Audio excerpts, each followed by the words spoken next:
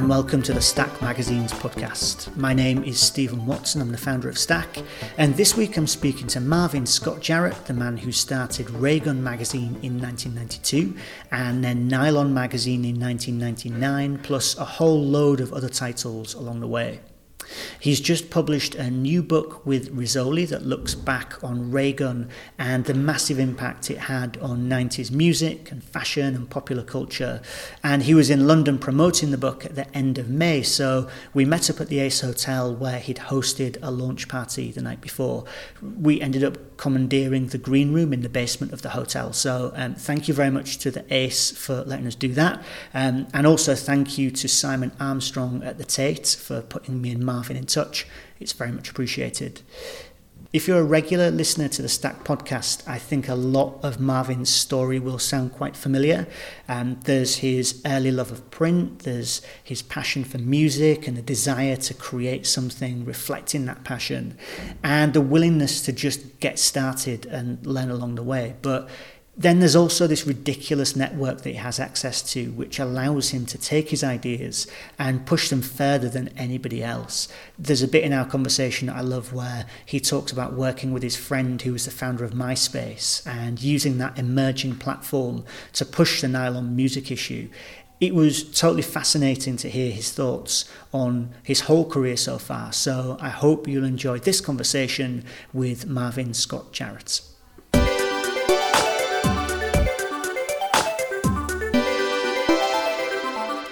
Hey Marvin, thank you for inviting me down to your weird little Shoreditch basement down here. Really good to have you down here, Steve. I'm fascinated by your business, and I think it's amazing for independent magazine creators. Well, that is exactly what we try for. But I'm fascinated by what you've been doing. So this is kind of unusual for me because normally when I interview somebody, they're an independent magazine maker. Mm-hmm. I've probably been chatting with them on email for a while. I've seen their magazines and stuff. I was in the weird situation today of having to just go on Wikipedia and try to piece together some kind of chronology. So you have to tell me now if I get the dates wrong in this, and if I do, it's because Wikipedia have got their dates wrong. I don't think I'm on Wikipedia. Okay, well, let's see what I found. I think I'm a shadow on Wikipedia. All right, so I have got you as growing up reading Rolling Stone and Cream magazines. Right. And you then went and got a job on Cream and found it to be a bit of an anticlimax because it wasn't the magazine that you had loved growing up. So then you managed to persuade a friend to buy it and you become an editor there in the early 90s or something? Yeah, me and a friend of mine bought Cream, and I relaunched it in 1990 in a very cool, oversized format. And that's where I learned how to do a magazine. So I just learned by experience, and I did all the creative, and my friend from growing up, this guy Shay Ralph, he did the business aspects of the magazine, the dealing with the printer and the payables and all this sort of stuff. And so I connected with a really good executive editor. Somebody from Warner Brothers Records put me in touch with this guy, Rob Seidenberg. And I had found an amazing art director to do it in Boston, a guy named Gary Kupke. And so we would assign all the articles and the photography from my place in LA, and then I would go to Boston every issue to oversee the art direction with Gary. And I would assign all the photography, and then my executive editor, Rob, he would assign the writers, and we just would put it together. So you basically learned as you went along and made things up. And while you were there, you came across another art director called David Carson. Exactly, yeah. So Gary had turned me on to David Carson. He was doing a smallish sort of magazine called Beach Culture. and I just loved the look of it. And I just thought it would be really cool. I already knew I was doing a new music magazine after my partner sold Cream to somebody else, and I left, and I wanted to do something new. And I thought it could be really cool to bring him into the music landscape. So this is 1992, and you launch Raygun with David Carson as art director. Were you editor at that point? Yeah, I was editor-in-chief, and as well as publisher, and I hired an amazing executive editor named Randy Bacosta, who had a really cool fanzine at the time that I liked. A great taste in alternative music, and his dad was actually the founder of the famous LA radio station K-Rock. Mm-hmm. So he sort of grew up in that world, and he had great tastes, and he seemed like the right guy to help me with the words, so to speak. And so at this point then, so you're no longer doing your trips across to Boston, you're based on the West Coast making Raygun magazine. Exactly. And so you guys did that for 8 years together. You did that till 2000, because then in 1999 you move over to the East Coast and you launched Nylon. Yeah, well, it's not exactly like that, but so from 90... I told you Wikipedia. Yeah, exactly. So I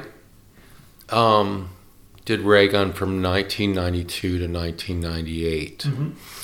And in the spring of 98, I got a little disillusioned with music, and I had some partners in the magazine at this point, financial partners, and I just said, and I had this idea to do Cool Girls magazine, and so I said to them, look, I've got an idea for something new, and why don't you guys just buy me out? And so I stayed till the end of 98, and then started Nylon in the spring of 99, and they carried on for another year. Mm-hmm. After I left. Mm-hmm. And then it didn't exist. So that came to an end. Right. And so then Nylon, you were there until 2014, is that right? Yeah, that's right. And so then 2014, so that's when you left there. And then I think I'm right in saying that Nylon went all digital 2017. Yeah, they did. Okay, we've got our chronology down. Good. So now I'm interested to know, what was it about magazines in the first place? What made you, all the way back, before you were on Cream, what made you think that's what you want to be doing? Well, I was a music fanatic from the time I was 13. I was a magazine fanatic from the time I was 13. And I grew up playing guitar and playing in bands and whatnot. And, I would not only buy music magazines, Cream and Rolling Stone, but I was into surfing at the time, so I would buy Surfer and Surfing, and I was into skateboarding, so I'd buy Transworld, and so magazines were just magical to me. They transported me to someplace else. And at some point in my early 20s, I sort of put the two together, music and magazines, and this is what I think I'm meant to do. Yeah. But so then you actually go ahead and do it and end up making this magazine, which, there's certainly a lot of the people who I speak to now who are making magazines, they refer back to Raygun as, well, that was the magazine that made me think I wanted to make magazines. Did it sort of feel like that at the time, or did it just feel like a thing you were doing? Well, I knew it was resonating around the world, so to speak. The second issue, we had like photographers from Iceland showing up on my door, and basically I started Raygun out of my one-bedroom apartment in LA, and basically Randy would assign the writing, I would assign all the photography, and we'd send it down to Carson. Carson basically designed it at Surfer at night, the first couple issues. And then he set up his own little studio in San Diego area. So that was sort of like a remote situation, which, now is like very common and practical, where back then it was sort of unheard of.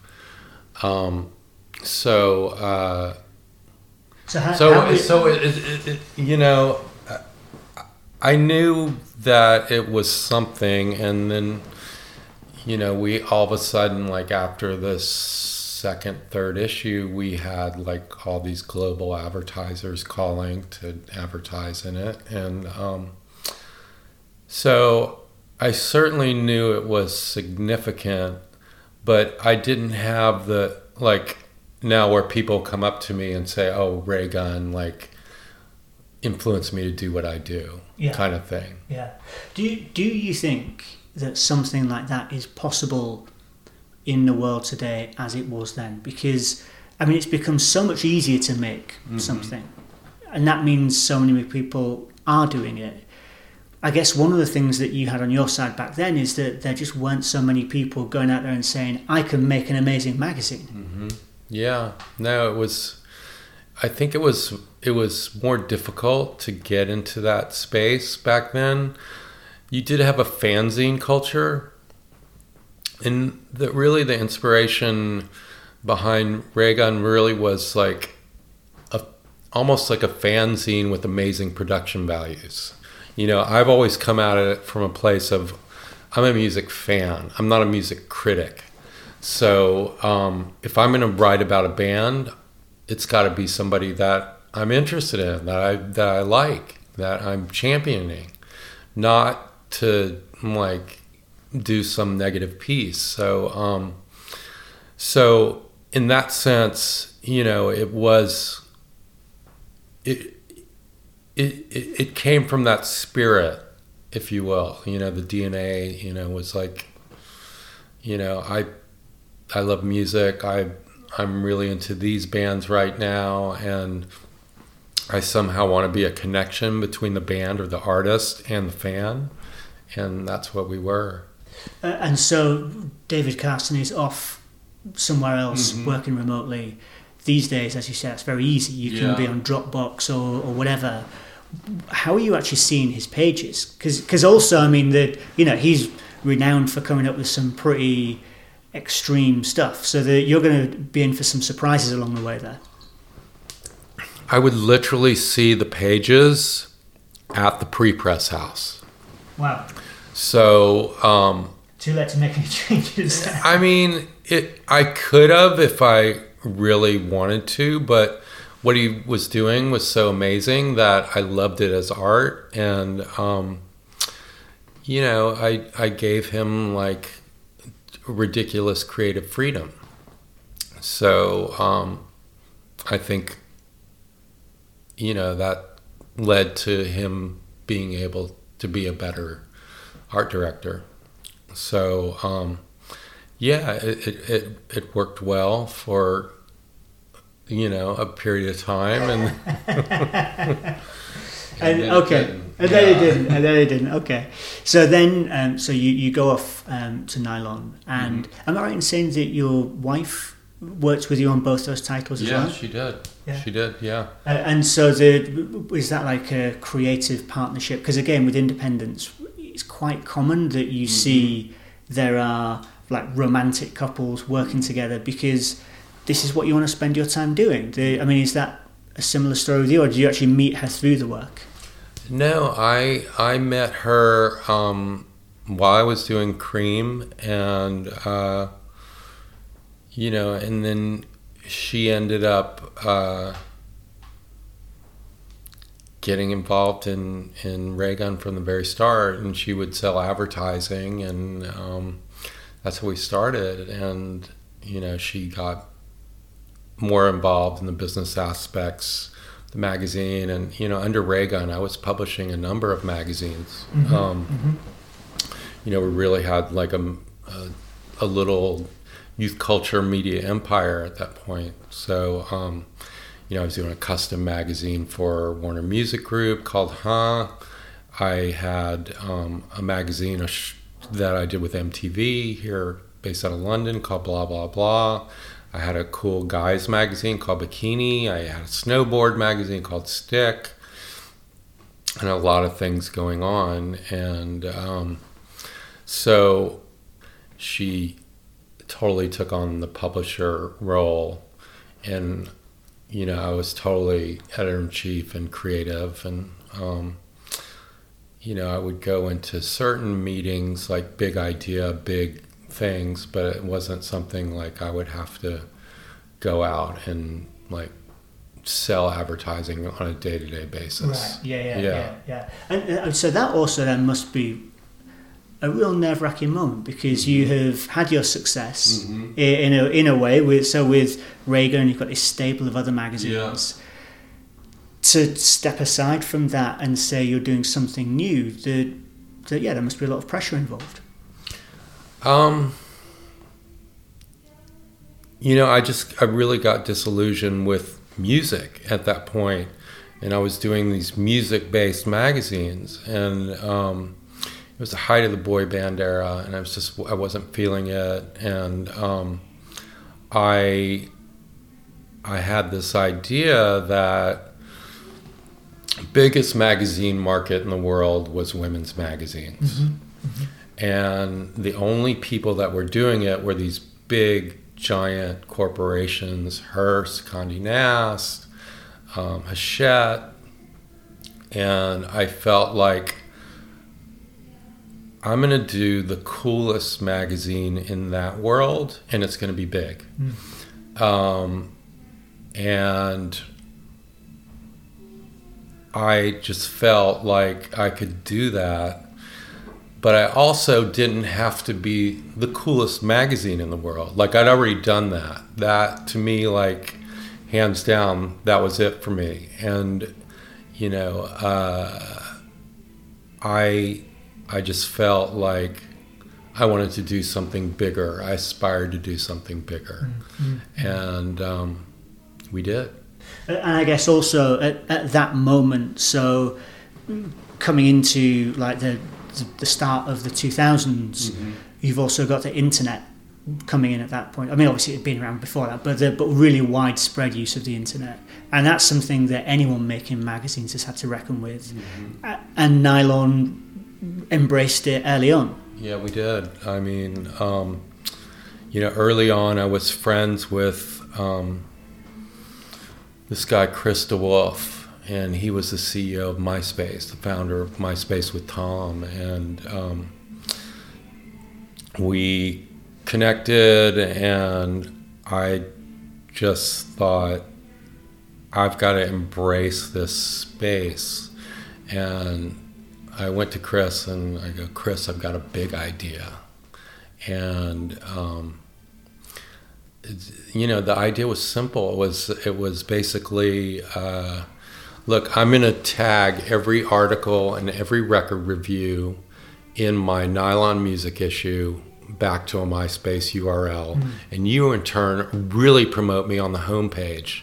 You give me these massive homepage takeovers, and Nylon was everywhere because MySpace was so hot at that time.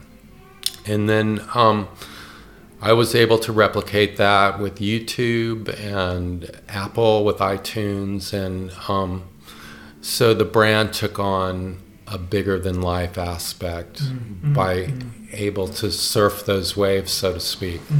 And take advantage of what they're so good at in terms of, because I guess one of the limitations of a print magazine is that you read the stuff there, you have the great thoughts in your head, and that's kind of the end of it. Whereas the whole point of something like MySpace is that it's actually connecting you to stuff and leading you on to the next thing. Right, exactly. And so you're at a stage now, you're here, you're promoting your new book about Raygun.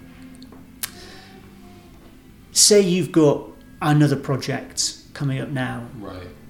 Are you going to want to work in print, or are you going to want to do something online, or is it going to be something else altogether? Where does this leave you? It hasn't been invented yet. Yeah, exactly, yeah. Yes to both and all those things. So I think I do have a new project that I'm developing, and it will have digital aspects, and there'll be some print aspect, and we'll see. It's kind of top secret. I'm going to say, I feel like you can't say too much about it. Yeah. Okay. But I've got something new in my head, and been developing with a couple different art directors and so forth, and it's pretty cool. Okay, well, I'll look forward to hearing about that another time when you can talk about it. But so tell us about the book for now then. So this is a slab of a book. It's a proper tome. Why now? Why make this now?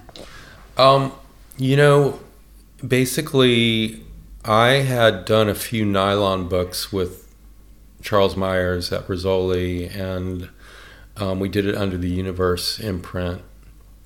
And over the course of making these books, he planted the seed in my head. He's like, Marvin, if you ever want to do a Raygun book with Rizzoli, I would love to do that.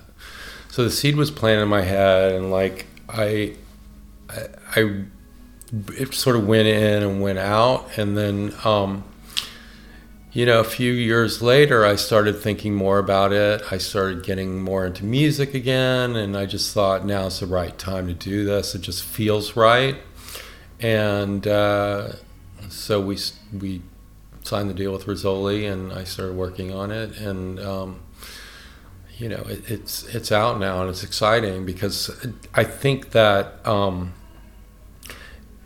it's got this cross-generational appeal. People that were involved with it, were inspired by it,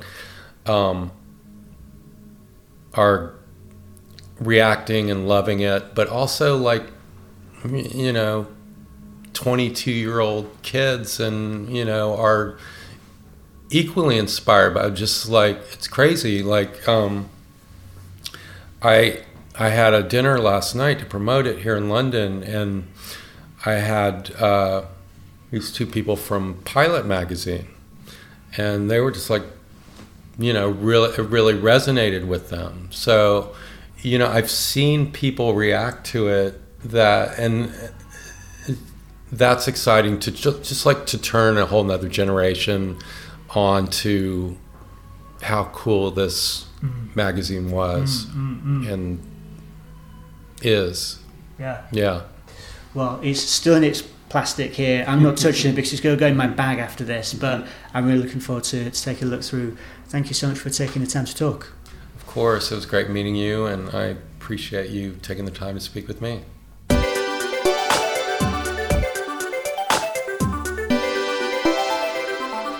Okay, that's all for this week. I would like to say thanks again to Marvin for making time to talk, and thanks also for the book. I wasn't cool enough to be into Raygun at the time, so I came to this one as a new reader, and of course I'd heard a lot about Raygun over the years, but I definitely didn't appreciate just how revolutionary it was.